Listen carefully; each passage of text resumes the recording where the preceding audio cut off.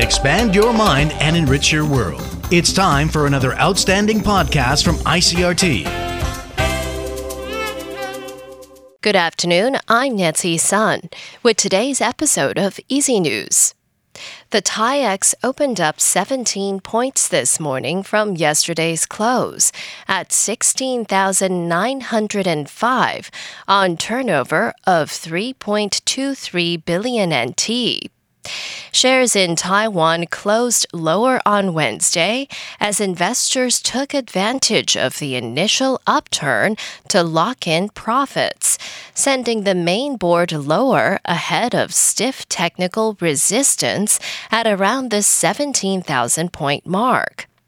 The bellwether electronics sector led the broader market in giving up earlier losses, with large-cap stocks in focus, while selling took place with most old economy and financial stocks, with the exception of select stocks in the shipping and textile sectors. But investors shifted to the sell side and cut their holdings in semiconductor heavyweights, in particular contract chipmaker TSMC, to push the main board down into negative territory by the end of the session. Medigen is accelerating a Phase 3 clinical trial in Paraguay for its COVID-19 vaccine. The company says it expects to produce key safety and efficacy data during the fourth quarter of this year. The company started the clinical trial on October 13th in cooperation with the School of Medical Sciences at the National University of Asunción in the Paraguayan capital. The trial compares recipients of the Medigen and AstraZeneca vaccines via a technique known as immunobridging, which uses the immune responses measured in trial participants to infer a vaccine's overall level of protection. In international news, Hong Kong democracy activists are welcoming the expansion of a U.S. scheme to make it easier for Hong Kongers living there to settle and find work. Richard Kimber reports. The U.S. Safe Haven scheme was first announced in August, granting Hong Kong residents in the U.S. the right to overstay their visas if they feared political persecution upon their return to the city.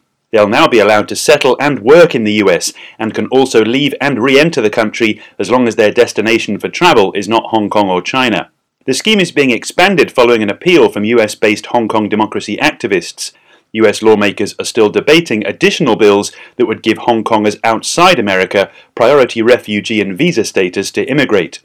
The Hong Kong government has accused the White House of smearing the city's national security law for political purposes.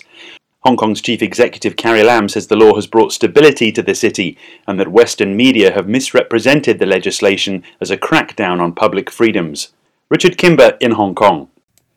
Mexico's richest man has reached an agreement with Mexico's city authorities to rebuild or reinforce an elevated subway line that collapsed in May, killing 26 people.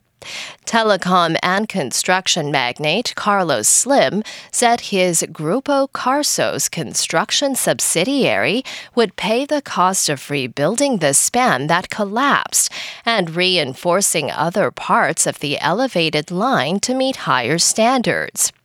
Grupo Carso says the outlay did not constitute any admission of responsibility for the collapse and would not materially affect the company's business. And imprisoned Russian opposition leader Alexei Navalny has been awarded the European Union's top human rights prize. In awarding the Sakharov Prize to Navalny, the European Parliament praised his immense personal bravery. The 45-year-old activist was poisoned with a nerve agent last year and promptly arrested upon his return from treatment in Germany and later imprisoned. Parliament President David Sassoli called for Navalny's immediate release. He said Navalny has helped expose abuses and mobilize millions of people across Russia. The €50,000 prize will be presented at the December 15th session of the European Parliament in Strasbourg, France. And that was the ICRT News. Check in again tomorrow for our simplified version of the news, uploaded every day in the afternoon. Enjoy the rest of your day. I'm Nancy Sun. Hey there. I hope you've enjoyed today's episode. If you'd like to hear more from ICRT, you can check out our other podcasts. We've got Taiwan Talk, where we chat with a new guest every Monday, Taiwan This Week, a roundup of the news in Taiwan every Friday, and English in the News, for useful English expressions explained in Chinese. For some lighter news in both English and Chinese, check out News Bites and News for Kids. And if you enjoy them, tell a friend. Thanks for listening.